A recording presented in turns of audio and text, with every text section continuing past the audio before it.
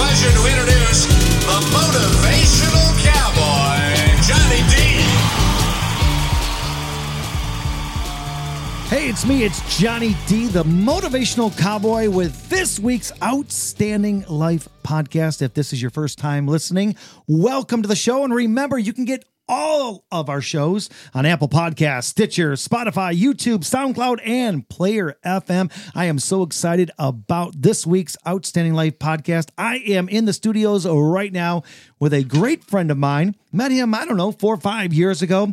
Gerald Valley in the house right now, literally in the house. What's going on, my friend? What's happening, Johnny? Thank you very much for having me here. You know, it's been too long since we've gotten to hang out and just shoot the breeze a little bit, and now we get to do it and let millions listen in. Listen, what do you mean? It was just yesterday or 2 days ago that I was on your show, so it's like twice in 1 week, dude. We're rocking it. Well, I have to, let me digress a little bit because it was my honor to have you on my show yesterday, and that show will be airing here in the next month or two. But, to be able to sit down and talk and catch up and just discuss life together and let other people listen in and hear just two dudes talking about life and how we got to where we got to. Man, it is so cool. And it is an absolute honor to have you here. And I just want to kick things off right now, and I'm going to jump into this because each episode's right around an hour. So I have a feeling that this might go into 2 episodes. But hey, listen, man, you're young. You're just born, I guess. And you were born a little bit different, I guess, would be the right way to put it. Would that be...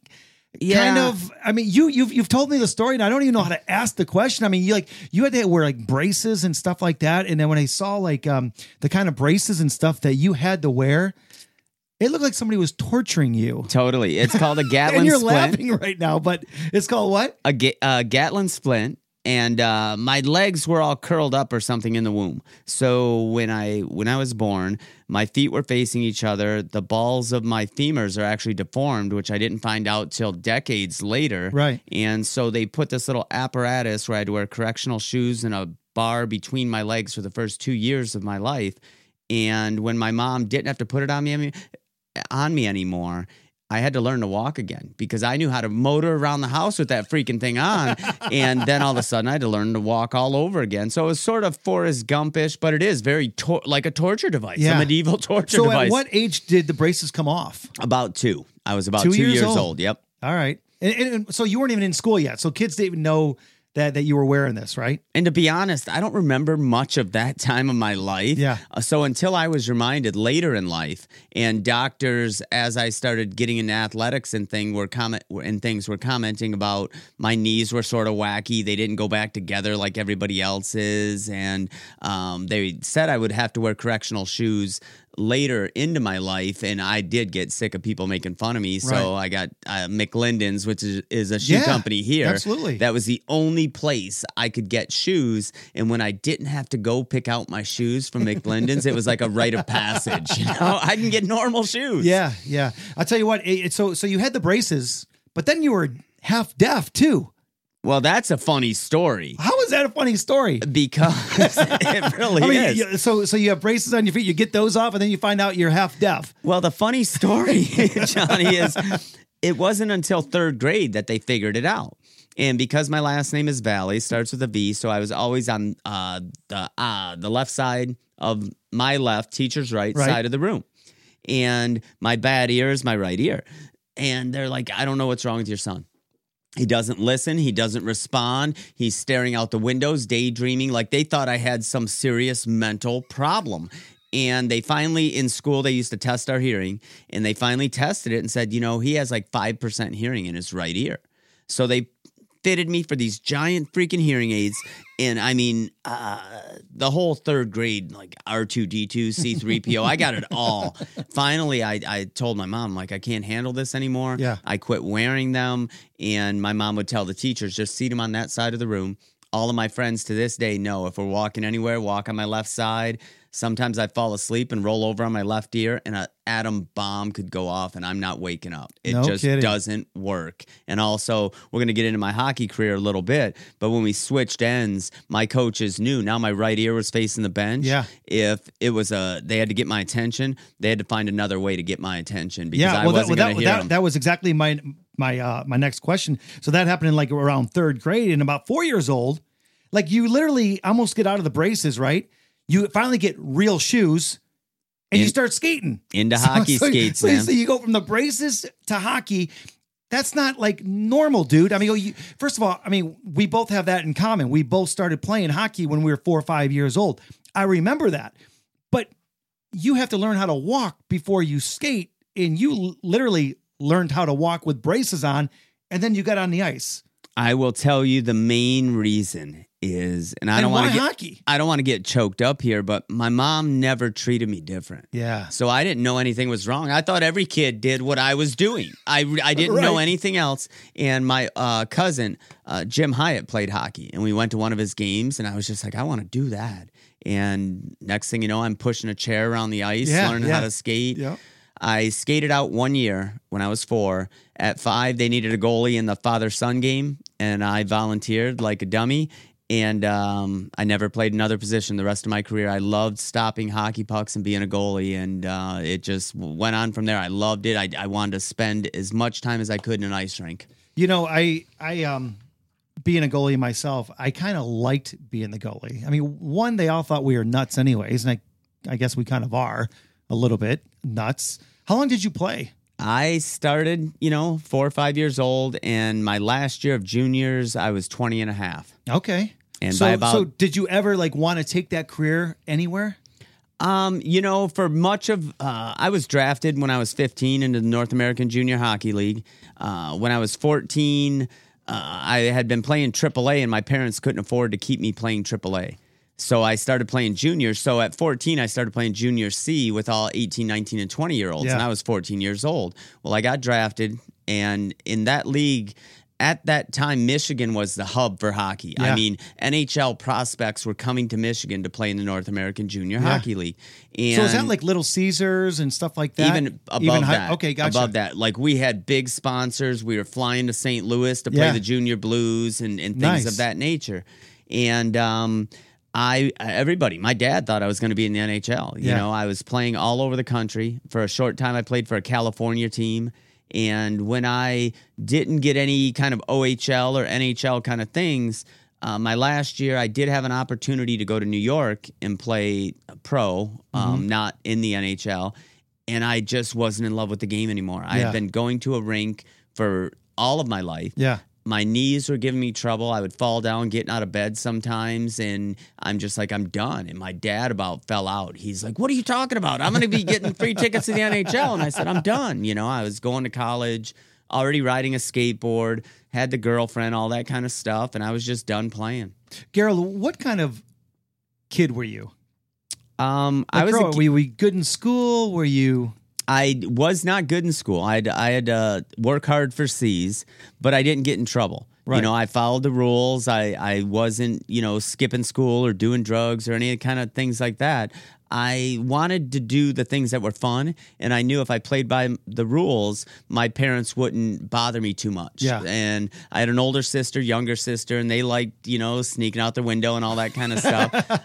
So you're the middle kid. Yes, I'm the middle kid, and but I knew I wanted to continue to have fun, and I just did my job, which was go to school. So playing hockey, you're also a drummer. When did you get your first set of drums? Again, I'm a very DIY, do-it-yourself kind of guy, and I started going to Wayne State University right out of high school. Oh, so you played drums later on in life? Oh, yeah. Oh, yeah. okay. I started going to Wayne State. I graduated high school when I was 17, 1990, and I started going to Wayne State. And I'm riding my skateboard, hanging out with the punk rock guys, and a friend of a friend was like, I'm starting this band. I need a drummer. whoa, okay. So I go to the pawn store and I buy a drum kit, and Wait a second. You did not even know how to play drums, and you told the guy, "Hey, listen, I'll be right back. I'll be your drummer." Not quite like that. I didn't say a word to him. Gotcha. But I'm Okay. like, that would be cool. And Yeah. I'm an active person. Yeah. So I buy this drum kit, and I don't know anything about anything. I don't know a drummer. So I'm sitting on pickle buckets.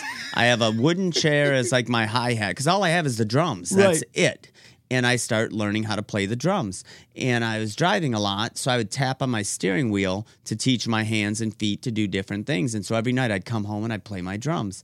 And I started, he ended up taking me to another shop. I bought a drum kit, started learning how to play. That Christmas, I got some cymbals, and I just kept on progressing. Yeah. And it just worked. I'm playing with this guy who can play drums better than me. He's like 12-string flamenco guitarist, and he wants to play in a band. I'm a pocket drummer, and I fell in love with it. I mean, there was a time I was working with a gentleman hour away from home, and he says, I'll take you guys out to dinner because you crushed it today at work. And I said, you know what? If I drive home, I could play until 9 o'clock. I said, I'll get home at 8:30, and I can play my drums for a half hour, so I'm going to go home. No kidding. Thank you. And it never went away. Even when I was traveling as a professional skateboarder, I gave my drums to my friend. I said, you can take care of them, you can play them, but I'll be back to get those. And today, they've had some customizing, Right. but I'm playing that same exact drum set, the second kit I ever bought, to this day. So the ones in your basement that we see all the live feeds, those are your original drum set. My Or that is second set. Your The second one. set. I've had the edges sanded, the bearing edges. Yeah. A friend of mine does drums, and he said, what do you want them to sound like? And I said, of course, John Bonham and Dave Grohl. Okay. So he sanded them down like that. I rewrapped them orange metal flake. They look like they're custom, but it's a Mapex kit from 1993, and it sounds good, and I'll continue to play them. Have you ever jammed with anybody famous? Well, I guess in your circle they would be famous, right? Well, I mean, Mike Leslie from Candlebox, Okay. I was helping him learn how to skateboard, and we stopped one day and we jammed for a while, and he's a friend of mine. But, I played on a couple albums, a band called Stalefish, just Okay. 4 skateboarders making punk rock about skateboarding. And we have 2 records. You can find them on Spotify and all that stuff. Stalefish is STALEPHISH. And it's just skateboarders making fun, catchy punk tunes about skateboarding. We toured. We had a great time and played all over the country. Cool. It was a great time, and I continue to play a couple, 3 days a week. So drummer, hockey player. When did you even think about riding a skateboard, dude? I mean, did that happen later on in life? Because listen, how old are you right now? 47. You're 47 years old when you look like you're like 30. So you know what I mean? I get in trouble with you all the time when we're out. I'm glad that you don't drink anymore. But you're 47 years old, and dude, and you're still rocking the skateboards. You're still rocking the skateboard parks. When did the whole skating thing even come up? Well, Was it after hockey or before? Nope, that's a great question, because I had a childhood friend. We were inseparable, Marcel and Rob and I. He moved to Florida. He came back, I'm not sure the exact year, but I was just going into 7th grade, and he had a wide skateboard, and I'd never seen one, so I rode it around. We lived in a place called Colonial Village, and I rode it, and I told my dad, I'm like, I want to do that. And he went to Dunham's, got me a cheap board, and I wore that out. Got me another one, I wore that out. And I was playing AAA hockey at the time, so the kids came from a little bit more of the upper echelon of the communities. So you were 15, 16 years old? 11 okay. years old. And these guys all had like the good brands, Powell Peralta, Tony Hawks, and they would sell me their used boards for $35. Okay. So I would buy them, and it just never went away. When I was traveling playing hockey, my skateboard went with me. When I was 16, I went to Sweden to play hockey. My skateboard went with me. When other guys at 17, 18, 19 years old were wanting to chase girls and go drinking, I was out in the parking lot grinding curbs and things because I was straight edge most of my life. G, and that's your nickname, right? Yeah. Why do they even call you G? Because Gerald is not a very common name. I'm sure most of the people listening probably, Gerald Valley, that's pretty cool. Well, it's actually Gerald, and I've only met 2 other ones in the world. And so when I'm used to it getting butchered. Gotcha. And at a certain point, people just started saying, hey, G, what's up? And I mean, even my dad now calls me G. 99% of anybody around me calls me G. G, was skateboarding, hockey, drumming Your escape? And I asked that because of this. I know what it was like being a kid and struggling in school. I hated school, but I loved being a part of school. I loved the hockey. I loved the sports. I loved the friends. I loved the things about school. I just didn't do well in school. Was that kind of your escape? I think I was wired a little different, and I don't know where, when, how, whatever. I'm not really sure, and I didn't realize this till later in life. I really wasn't a big fan of myself, and so if I could overdo it and everything else and excel at everything else, and everybody else liked me for it, that's what I needed, because I couldn't look in the mirror and do it for myself. Even in high school, because I'm an artist too. And in high school, I would do the banners for the football team, and I was the best painter, and I did the cover of the yearbook and stuff like that. But I wasn't the popular kid. Right. And skateboarding and punk rock, it was not popular in the 80s. So it was me and two other friends who rode skateboards and were into punk rock. That was my circle of friends. But I had to be the best because I had to hear the cheers and hear people tell me that, because I couldn't do it for myself. And so, have you always been this outgoing? Because ever since I met you, I mean, we actually were brought up in the same area. And it's funny because our paths never crossed. But once we did, we became instant friends. And you have the same charisma as I do, man. It's like when me and you are together, it's like a WWE, wrestling match. It's like, we love doing what we get to do every day. Have you always been that way? Have you ever always been outgoing? To an extent. You brought up goaltending and in that we were the weird ones. So in the locker room, I was friends with everybody. Yeah. But I'd sort of kept to myself. I'd still joke and jive with everybody, and I wasn't like socially awkward or anything like that. But I think the being outgoing in things of that nature, I think I grew into that a little bit. But I could always get along with anybody, and I was terrified to get on stage to speak, which is hilarious. I took a speech class in college. And the funny thing was, because I was a little bit Eeyore-ish, a little bit. And so I gave a whole speech about laughter in an Eeyore kind of voice. So it made it funny, and people thought that was the shtick.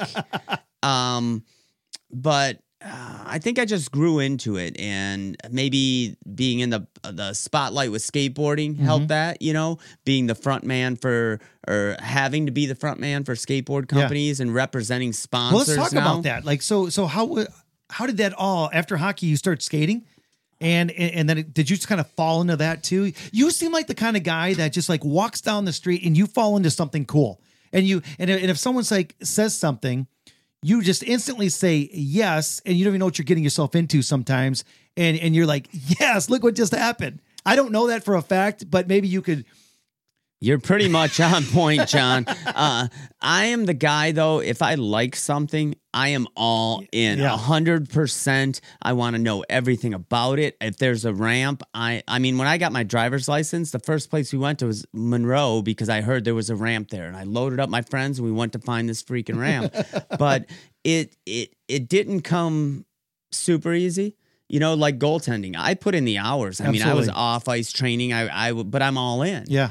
And with skateboarding, it was just so much fun. And I was meeting the coolest people. And that community has always been very welcoming of everybody. Doesn't matter the color of your skin, boy, girl, it doesn't matter. And I gravitated towards that. And in college, I started meeting more people who rode skateboards, and I started meeting better guys. And again, late in life, though, at 24, 25, I started entering contests because it was a reason for my friends and I to get together. There was like 1 or 2 big contests a year. So we had an excuse all to get together for a weekend and ride our skateboards. We didn't care who won. Were you the won. oldest one?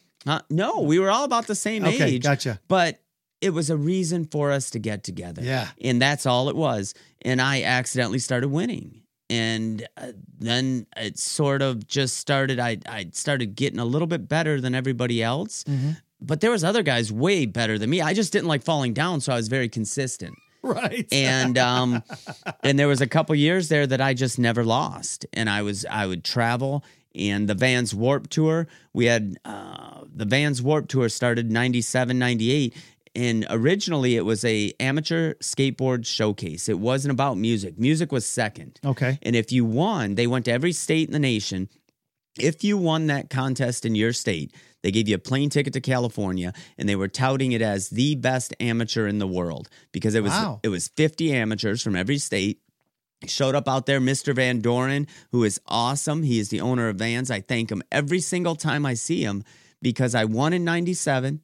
And I went out there and I was like a deer in headlights. I think I got dead last because I didn't know what I'm coming out of the Midwest. This is like Hollywood and I don't even know what's going on. Right. Well, I happened to win the next year and I was prepared then. And I did very well, top 10 in the world as an amateur. And by the time I got home, I had shop sponsors and maybe shoes, some guys sending me free shoes or this. I wasn't getting paid. Right. And, another great time in my life was in 1992. I met Bill Danforth, who is, his name is as big as Tony Hawk. He is that legendary. He's from Detroit. We became friends. He started tattooing me. His skateboard career was sort of, he was working a regular job. Okay. I met him and he sort of took me under his wing and taught me the ropes a bit. And in 98, when I came home, I was going to turn pro. I said, Bill, I don't know. These guys want to turn me pro. You want to go check it out? Next thing you know, I got my name on a skateboard and I'm pro. Wow, that's pretty cool. So did you ever get hurt?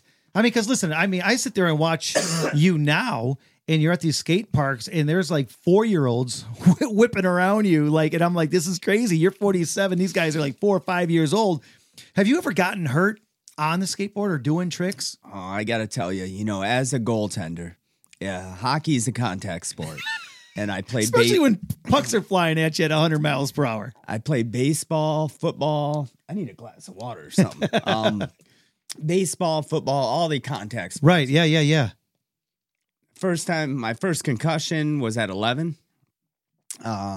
With hockey, several concussions. Through skateboarding, 800 stitches. I've fractured my skull. Okay, slow down. Say that again. I just want to make sure everybody just heard 800 stitches was only part of this? Yeah, 800 stitches total. Fractured skull, multiple concussions. I separated my elbow.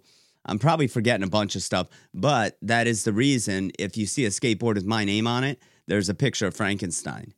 Because is that why you have Frankenstein on it? That's exactly why. Because the scars, they don't lie. And I wouldn't trade them for anything. Yeah. I'm looking into right now, though, CTE, the study of long-term concussion stuff, because we're in double digits here.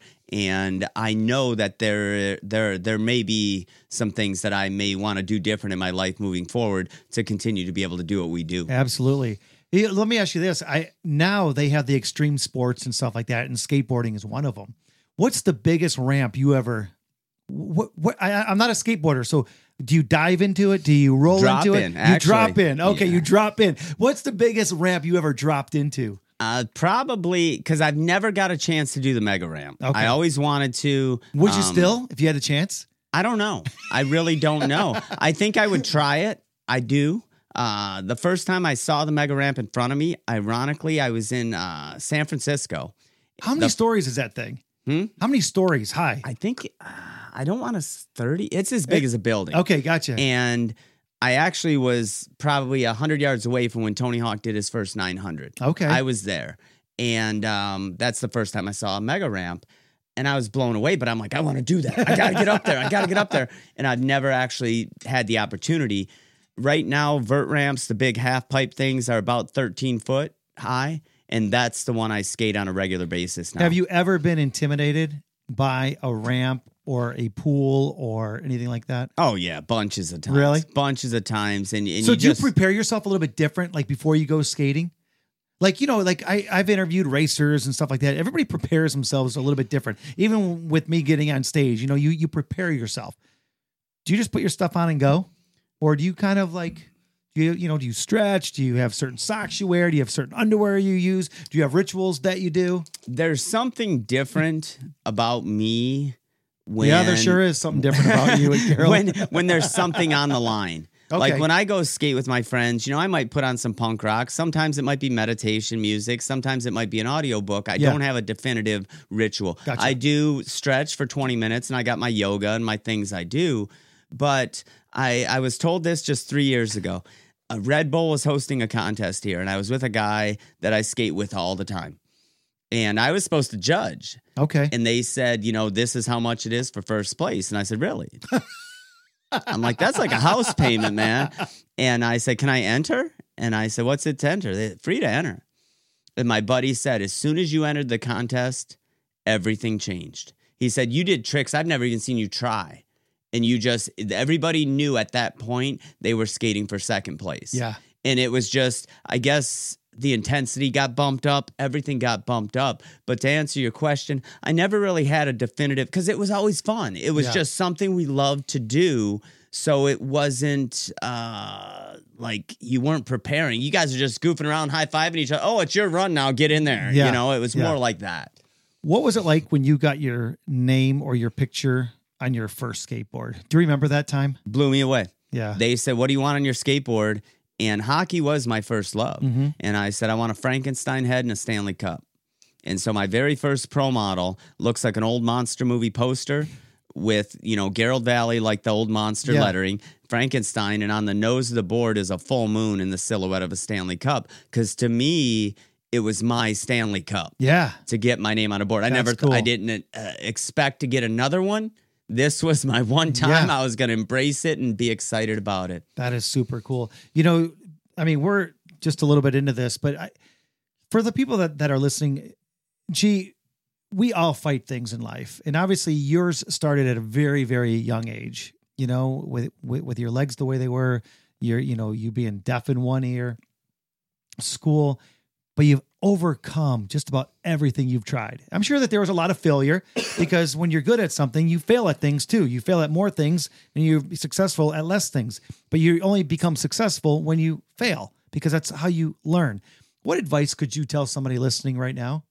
Whatever you're passionate about, and I don't care what it is. If you love shoelaces, be a freaking shoelace maker because you're going to put in more work and more effort. And you're going to love what you do more than anything else that somebody tells you to do. And that's the way it was with me with goaltending, drumming, skateboarding, even artwork. I still draw all the time, but I draw what I love to draw. Nobody's telling me what to draw. Right. And I think it's really because I've developed a passion for these things. So it never felt like work to put in a 10-hour day or a 12-hour day. When did you realize that you could inspire people and motivate people? People used to tell me that, and I never believed them. Yeah. I'm like, what are you talking about? Like I said earlier, I really didn't like myself. And so even through my 20s, I was still performing for everybody else. And I would go home and be like, whatever, dude, throw my board in the corner and be like, who do you think you are? Yeah. And, that's really the way I And you still treated fight with a little bit of this. And I don't want to be negative here, but I'm going to throw something out there. And you even said it on your show the other day. I gave you 3 or 4 compliments during the show and you didn't know how to act. I'll start crying. I will start crying. It was so funny. It was like, you are an inspiration. You are motivating. You walk down the street and you find something good in somebody. And that's what I liked about you. And like with me, when I started the motivational side of things, I'm like, well, did people always say this? I'll never forget the time, and I've talked about it on the show, and this is what I meant by you is I realized in junior high that I was inspiring people. And when I start reading it in my yearbooks, I was like, they're writing the same thing today, and that was 20 years ago. And I was like, wow. That's a great question. I never really thought about it because most people were commenting about what I did. In my yearbook, it said going to be the first skateboarder in the Olympics. And ironically, skateboarding is in the Olympics this year. And I actually have a guy coming on my show who is the ringleader of the Olympic skateboard team. Okay. But I never really looked at it like I was inspiring others. And in 2007, it was the last year I was in the X Games. 2007, Louisville, I was there. When I got home, I'm like, I don't want to keep up anymore. I don't want to compete. What do I do now? Yeah. And that's when I met a guy named Kurt Luttermoser, and he was building an amateur extreme sports organization here in the Midwest. And I said, I want to help because when I turned pro, They handed me 40 of my boards. They said, sell them. You have to go to California now. And I went to California and I knew nobody. I was sleeping on beaches and park benches. I knew nobody. So you're a professional skateboarder, broke and living on the beach, homeless. Totally. Following a dream, though. Completely following my dream. The first night, John, I was there, I was in the sketchiest hotel. The door didn't even lock. I used my board to wedge the door shut so nobody could get in. But that was being a pro skateboarder. Look at that. I'm living the dream. Right. And I loved it. Looking back, I loved it. At the time, I'm like, I have to make this happen. They told me I have to. Right, yeah. But when I quit competing in 2007 and started working with Kurt, he needed... kids and animals gravitate towards me. Like, they love me. And I don't judge. I get along with everybody. And he's like, we need somebody to do some community outreach. I said, I've been already thinking about speaking just to tell, about living passionately. Yeah. So I started speaking to middle schools, and it was radiating with these kids. I'm getting letters from principals saying, this kid never showed up to school. And after you left, he said, I want to be like Gerald Valley, and he never missed another day. Gerald, let me ask you this. What was it like for you to start speaking? Because you got long hair, flat brim hat, tattoos. You don't look like me. You know what I mean? It's like you don't look like the typical motivational speaker. What was it like for you to walk in to a school? One of the raddest things on the planet. And I will tell you why. Because I would walk in. I didn't try to dress up. No, I I'd know. walk in, Dickies, probably a pair of Vans or DCs, tattoos, hat. And the teachers are looking at me. And they're like, this You're is like, oh my gosh. Yeah. And they're like, this is the Look at this guy. person who's going to inspire our kids, huh? And I get on stage for a half hour, 45 minutes, and they show this video. And a lot of it is about, I forgot to tell you, I super glued my teeth in one time too. I'll tell you that story later. But I'd get on stage and I'd do my thing. And by the time I got off stage, the teachers are saying, would you like to come over for dinner? So I was breaking down some stereotypes at that time where maybe the teachers and the principal are saying, you know what? I can't judge a book by its cover because this kid or this guy who I wouldn't give a second thought to on the street, now I'm inviting him home to have dinner with my family. Yeah. And so it was really a blessing. And I felt like I was almost hitting two birds with one stone. Yeah, that's because awesome. the kids are fired up. The principal and their staff are saying, maybe we should look at our kids a little differently. And so it worked. It worked for me. You stayed true to yourself, didn't you? It's the only way to be comfortable on stage. We had the conversation on my show. Yeah. And when you really, said, I'm going to get on stage exactly who I am, how I am, things started blossoming. And that's another great point is you have to be you. If somebody tried to put me in some kind of uniform, it wouldn't work. I wouldn't be able to speak passionately. I talk with my hands. I get animated, and I wouldn't feel comfortable doing that if I wasn't in my own clothes and I wasn't comfortable in my own skin. So I want now I have to hear the story about you super gluing your teeth in. What do you mean? You lost teeth? Epic. So the teeth I'm looking at now are not your teeth? They are not real. So Danforth and I are skating this bowl, and I carve around this corner. It's a little rough. I go headfirst into the other side, and I put my hands in front. The only thing that hits the bowl are my two front teeth. Oh. And I break one out, and I crack one in half, crack part of the other one. And about 5 minutes later, Bill comes up, and he's like, I found your teeth, dude. And he hands them to me. And I just, out of nowhere, again, we were living like we were pretty punk rock dudes. Yeah. And I said, well, my favorite taco place is next door, so let's run down to CVS and get some super glue, and I'm going to glue them in so I can eat. And I glued them in. It lasted for about 2 months. I glued them in a few times, and then I went to my dentist, and he finally fixed them right. But, I did super glue my teeth in. Wow. Did Did you ever stitch yourself up? Oh, yeah. I got pictures of that. We could show them. That's another great story. So we're qualifying for a contest, and I jump from ramp to ramp, and a gentleman happened to drop in right across the way from me, and I hit him full speed. Yeah. And he's like screaming like he's dying, and I'm trying to help him because I'm not really that hurt. 5 minutes later, the knee of my pants is soaking wet, and my dad happened to be there, and I pull it up, and there's this big old gash in my knee. So I tell my dad, I'm like, go to the corner, get me some duct tape, and I wrap it with paper towels, duct tape. I win the contest. Then I go to the hospital. This lady sews it up. I don't think she could tie her shoes. So I get home, and one of the stitches already coming out. So I'm sitting with my cousin. I take a razor blade, pop the stitches out. My aunt actually was breeding Yorkies at the time. She had given me stitches kits, pull out the stitches kit, sew my own knee up, and I think I did a better job than she did, but yeah. Wow, that's crazy. So you have an organization. I think it's really cool. Most people that are in the spotlight all have organizations. Yours is called Purple Heart. And when you first was telling me about that, I mean, I thought of Purple Heart, like the Purple Heart that shows up, you give the furniture to and stuff like that. But yours is a little bit different. How and why did you come up with the name Purple Heart for your organization? Well, my grandpa is my idol. Okay. Elmer Valley is my idol. Dude's amazing. And again, I get choked up sometimes talking about him. He's no longer with us, but 300 game bowling, hole-in-one golfing. He was a World War II vet. He drove a tank for General Patton, Purple Heart, Bronze Star. And about 15 years ago, I was getting tattooed, and I wanted to get my own version of a Purple Heart. I said, I get it now. Yeah. And I'm like, nice. What? I think everybody deserves a version of a Purple Heart for living life, because it ain't easy. You're giving me goosebumps. Life isn't easy. So I get this heart and crossbones tattooed on my wrist. And that's all it was at that time. Okay. When I left one of the skateboard companies, I was going to start my own. And I was kicking names around. And I had already started printing Purple Heart shirts in my basement by myself.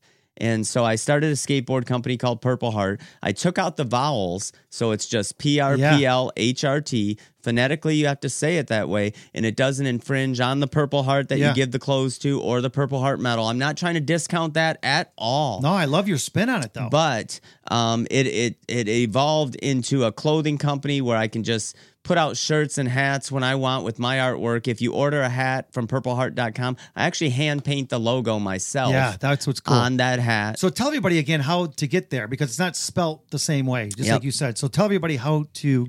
PRPLHRT.com. And, it's just T-shirts, sweatshirts. We offer new product every once in a while. The hats are hand custom done. I usually throw in a piece of my original artwork with every box. I try to personalize it, because we do. No matter what you're going through in your life, you have overcome so much. And you deserve a Purple Heart medal, and that's what it's about. Or somebody that does. Definitely. And that leads into my next question. And when I first met you, we did some talking, and I met you right when you started your journey of being sober.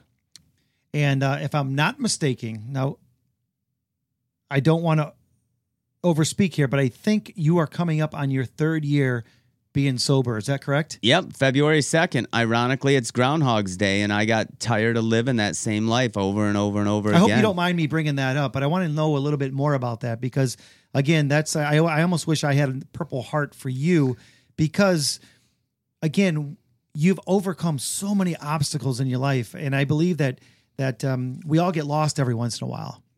Yeah. You got lost again, but this time it was your fault, not being born, not having the ear problems, not sports. You had that problem. It was my choice. And what happened? Can you just talk a little bit about that? Because I hope you don't mind me bringing that up, but I think it's so important for people to realize that they're not the only ones struggling. Yeah. I everybody goes through tough times in life, and at a certain point in my life, and I didn't drink for a super long time, which I'm very fortunate. I mentioned earlier I was straight edge most of my life, so I didn't even drink a beer till I was 25 years old. Really? And when I was traveling with my buddy Danforth, he's gnarly punk rock dude, and I drank for a couple years with him. I saw where it was going then, and I didn't drink again for like 13 years, and I got into a tough time in my life, and I thought vodka was the right way to go. And at that time, I just bought a house. I was living by myself. My cat wasn't going to tell me to quit.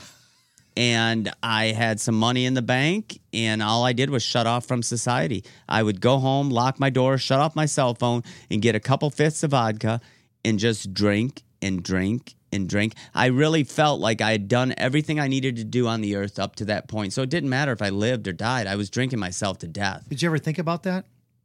Taking your own life? Oh, yeah. Every time I drank. And as it progressed, that's what I was shooting for. That's really what I was shooting for. Oh, wow. And so this was quick, like a 5-6 year period.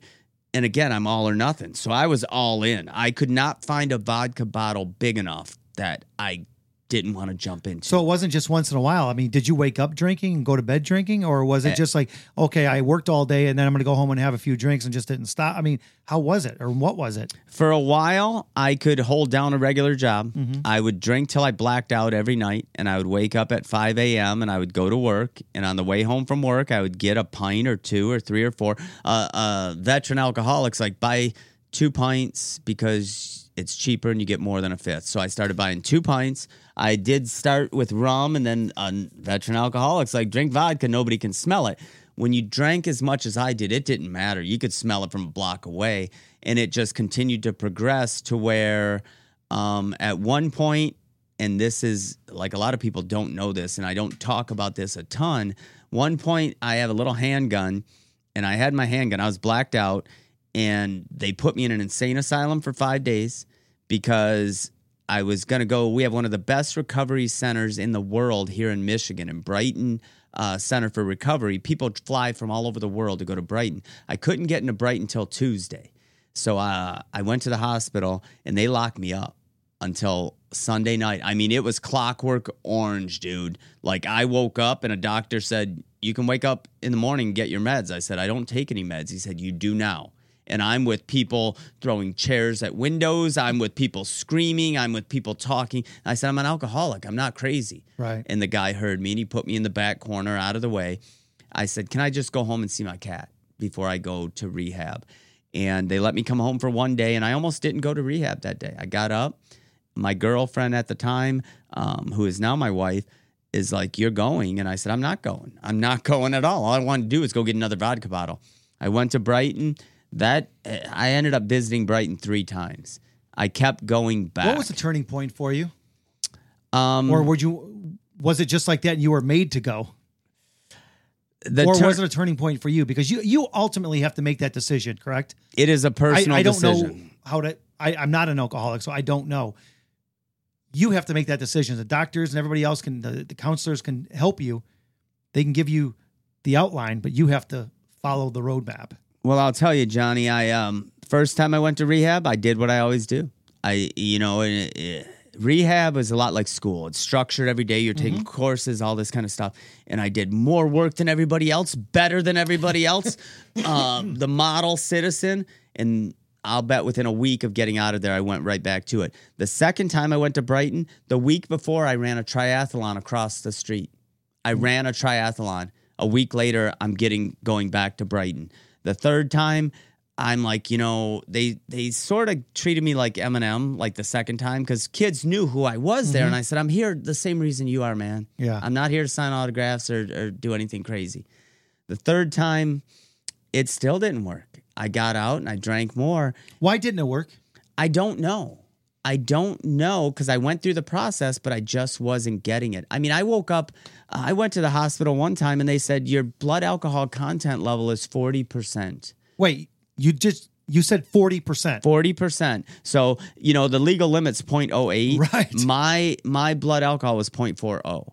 And they said, if you weren't in such good shape, you'd be dead or in a coma right now. And then I was up on the cardiac unit because they were monitoring everything in my system. And again, this happened in a very short period of time. Yeah. Just one day. I can't tell you. They say a moment of clarity is the catchphrase they use. And it wasn't straight out of rehab. It wasn't anything like that. And I walked into my bathroom and I looked in the mirror and I'm like, this ain't you, dude. You're a social animal and you're shutting off your phone. You're locking your door. You are going to die. You are going to die. And if that's what you want, continue. But this is not you. Yeah. And I never drank again. Dude, high five at 3 years this Sunday, right? Yes, Sunday. And I don't go to meetings. I have a very interesting way. I deal with a lot of other people on a regular basis who are sober. I don't make it my platform. It's not like I'm not out on preaching on the corners. If you Right. watch me on social media or listen to my show, it's not always at the forefront. It comes up. Yeah. But people will private message me. I've done 1-hour shows on nomoreheroin.org with a buddy of mine named Higgy, talk about how I stay sober. It's something that's a personal journey for me. But when I can help somebody else, oh man, I am there in a minute. Well, and that's what I appreciate about you is, this is the Outstanding Life podcast. And if you look at the word outstanding and you look at it backwards, it means to stand out, to rise above the rest and be a little bit different. I appreciate you for standing out and being a little bit different and sharing this message to somebody that might be listening right now that you just saved their life and them saying, you know what, this isn't for me anymore. Well, it's your choice. Because it's not just alcohol. It could be anything in life. Okay. We all have struggles with different things. And that leads me into my next question. And that is, you have your own show, man.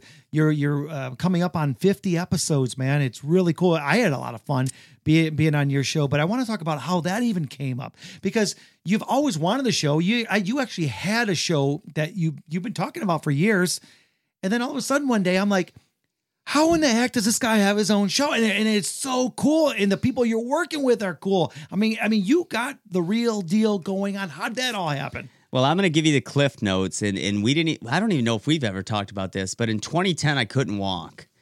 And that's right. You broke your leg or no, something, this right? is even before that. Oh, okay. Gotcha. 2010, I can't walk. My hips aren't working properly. I think I'm getting new hips. I go to the Red Wing doctor. I've been diagnosed with like this, that, and the other thing. And the doctor's like, you have all 5 of those things, Mr. Valley. You have deformed femurs. You have femoral acetabular impingement, extra bone growth. You got cysts. You got bursitis.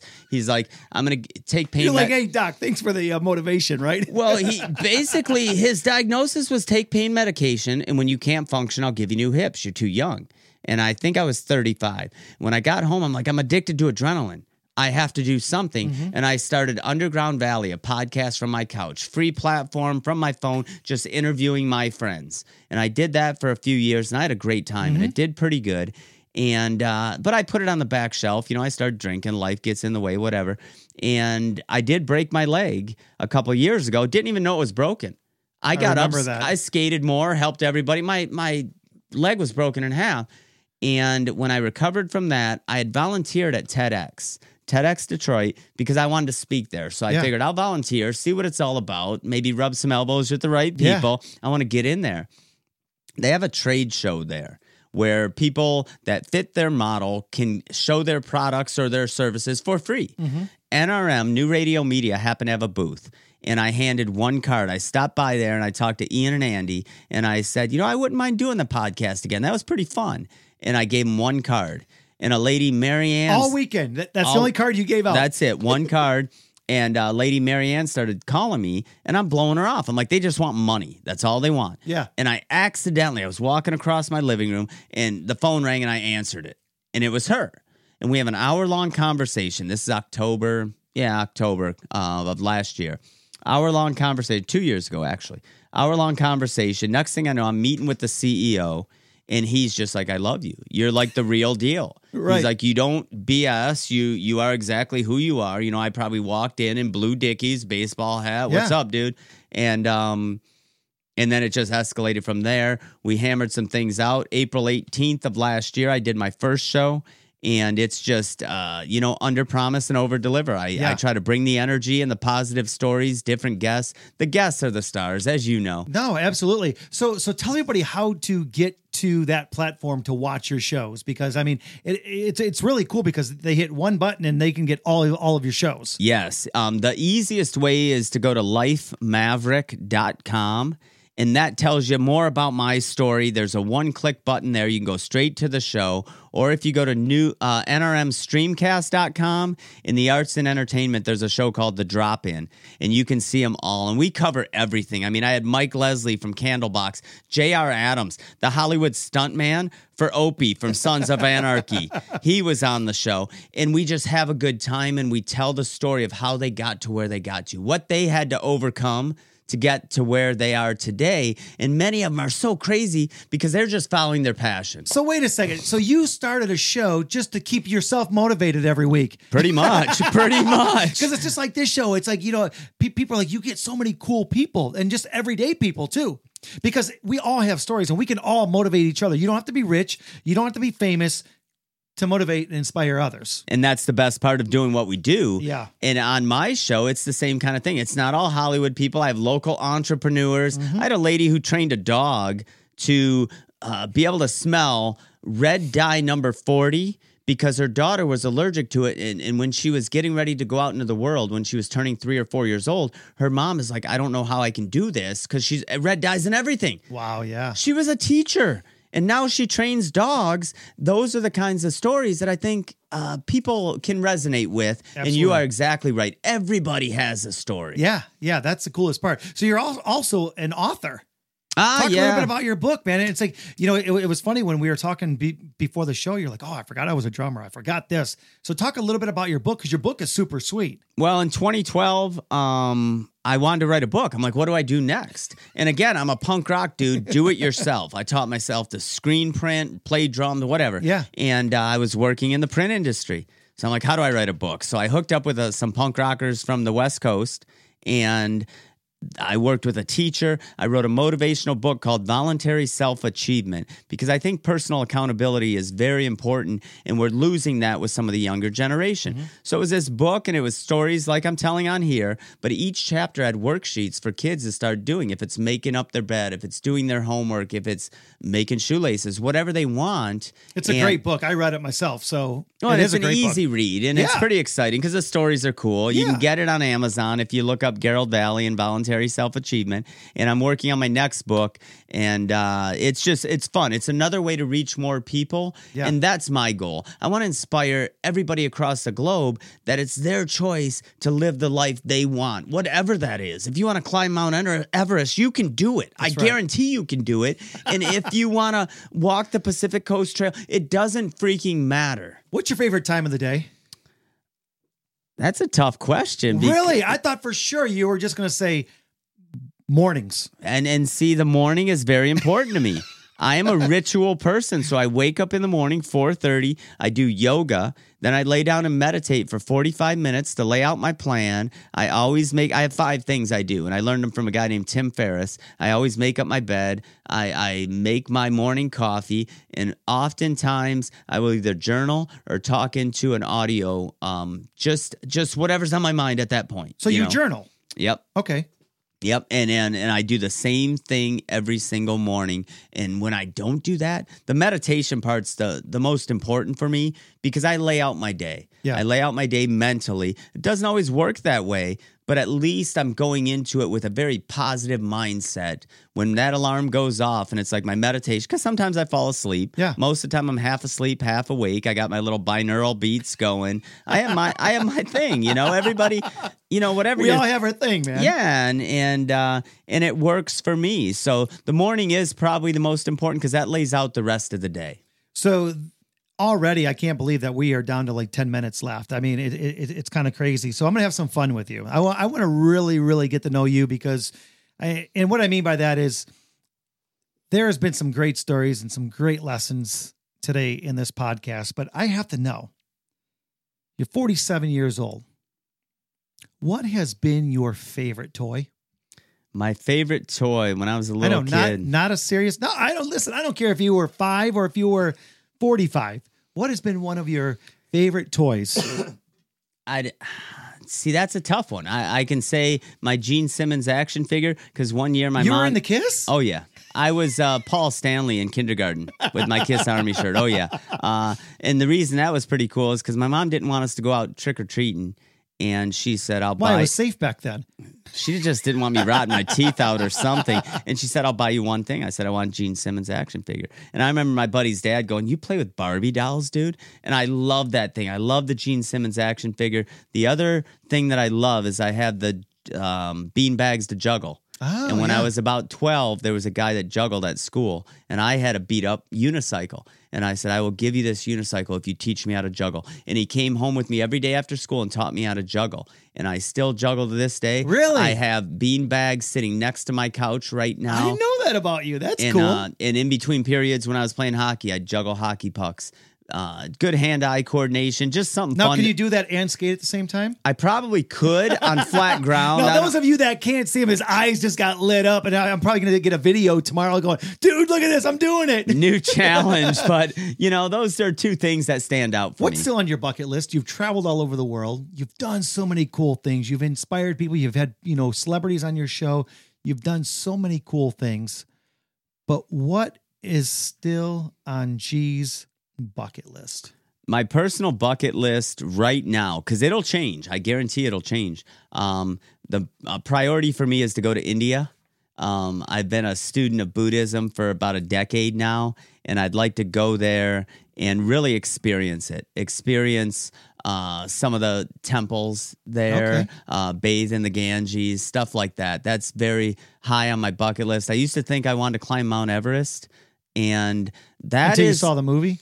I saw the movie and I didn't realize what it entailed. It's incredible. Dude, I remember when it was on TV, like they would do that show, and I kind of wanted to do that too.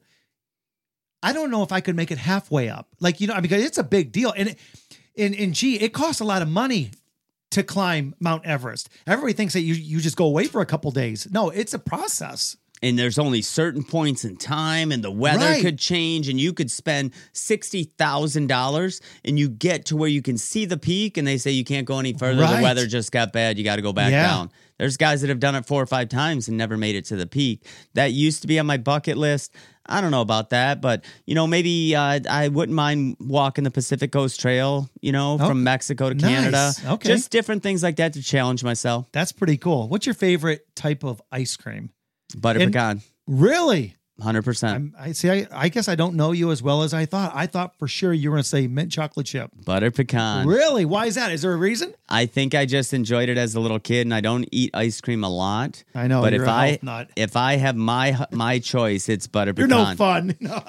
Let me ask you this. And if you could be a cartoon character for a week, what cartoon character would you be? Underdog, 100% underdog. When I was a little kid, I had underdog sheets, and they stayed, and I kept having my grandma. My grandma was amazing. Opal Alver. She was the most incredible seamstress, and she would continuously have to sew the corners of those sheets. I probably slept on them, like a decade, and I had an underdog bank. I never missed it. I thought it was cool. He was the sort of nerdy guy, but then people really didn't know he was underdog. It'd have to be underdog or Felix the cat, because he had that bag of tricks, man. He could pull he could pull anything. No matter where he was, he could pull anything out of that bag and make it happen. Gerald, we're going to be literally wrapping things up in 2 or 3 minutes here. Is there something that I forgot to bring up that you want to make sure that the listeners know about you, or maybe a life lesson that you learned that you want to pass on to the listeners? This next couple minutes before I wrap things up is you, brother. Just don't pigeonhole yourself. Give everything a chance. As I grew up, I played hockey. I tried baseball. I played football. I tried everything I possibly could. And I didn't excel at everything, but I continued to try all sorts of different things. And even to this day, I ran a triathlon, 5 years ago. And I really didn't think I could, but I just wanted to challenge myself. Don't pigeonhole yourself, man, because you don't really know what you love or what you may fall in love with until you try it. And that's probably the biggest lesson. I talk a lot about living the life of Stoke. And what the life of Stoke is, it is just living exciting, no matter what it is. If you want to go to Sedona and visit this spiritual place, go to Sedona. If you want to go to Fargo because you saw the movie, go to Fargo. This is not a dress rehearsal. We get one shot at life, and if you don't make the most of it, it's your own fault. I have been in the gutter, and I've been on top of the world, and where I'm at today, I will take accountability for that because I worked hard to get here. But if tomorrow I'm back in the gutter, I'm in a good spot in my life where I'll take accountability for that. So wherever you're at in your life, 1, take accountability for it. Your life, your choice. 2, make the most of it because we don't get a second shot. And I want to make sure that you tell everybody how they can find you again. If they want to follow you, your show, your website, Purple Heart, everything. Run through all that one more time. On Facebook, it's Gerald Valley, and you can message me. I answer. Spell that for everybody, please. GAROLD as in dog, Valley, V as in Victor, ALLIE. On Facebook, Instagram, Twitter. LifeMaverick.com has more about my story and all things that are me. PurpleHeart.com, you can buy some product, PRPLHRT, and I personally pack every single box. You'll probably get a lot more than what you pay for because I usually throw in a bunch of extra stuff. And drop me a line. Watch the show. If you got suggestions, let me know. I'm always open and always learning. One last question, and I promise I'm going to wrap this thing up. And that is, if you left here today and you stopped to get some gas, you bought a lottery ticket. Tomorrow you'll wake up, you meditate, you do all the things that you do. You're on your way to work. You found out that that ticket is a multi-million-dollar lotto ticket. You just won the Mega Millions, bro. Would your life change? What would you do? I'm really, really curious right now what Gerald Valley would do. What would G do if he had that winning ticket in his hands? I'd give 80% of it away. Actually, I'd find somebody to help me give it away. I'd be a straight up philanthropist. Yeah. And my life wouldn't change much. My life, I love the house I live in. I love downriver. We live in southeastern Michigan in one of the coolest blue collar areas where everybody looks out for everybody. I've been all over this country and I've yet to find the quality of people that we live around. That's why I haven't moved. It's awesome. I could live anywhere in the country. Nothing would really change in my life except I'd be able to help and inspire more people around the globe. Yeah, that's so cool, man. Well, hey, we got to wrap things up. G, thank you so much for being on the show. This is Johnny D, the Motivational Cowboy, with this week's Outstanding Life podcast. And I can't thank Gerald Valley for hanging out with me for the last hour. And I want to encourage all of you to choose a platform to listen to the Outstanding Life podcast. You can listen to us on Apple Podcasts, Stitcher, Spotify, YouTube, SoundCloud, and Player FM. And please tell your friends and family all about the show. And if you like what we're doing here on the Outstanding Life podcast, now you can make a donation at PayPal and also support on Patreon. Until next time, this is Johnny D, the Motivational Cowboy, telling you, be safe, have fun, and have yourselves an outstanding day. We'll see you next time.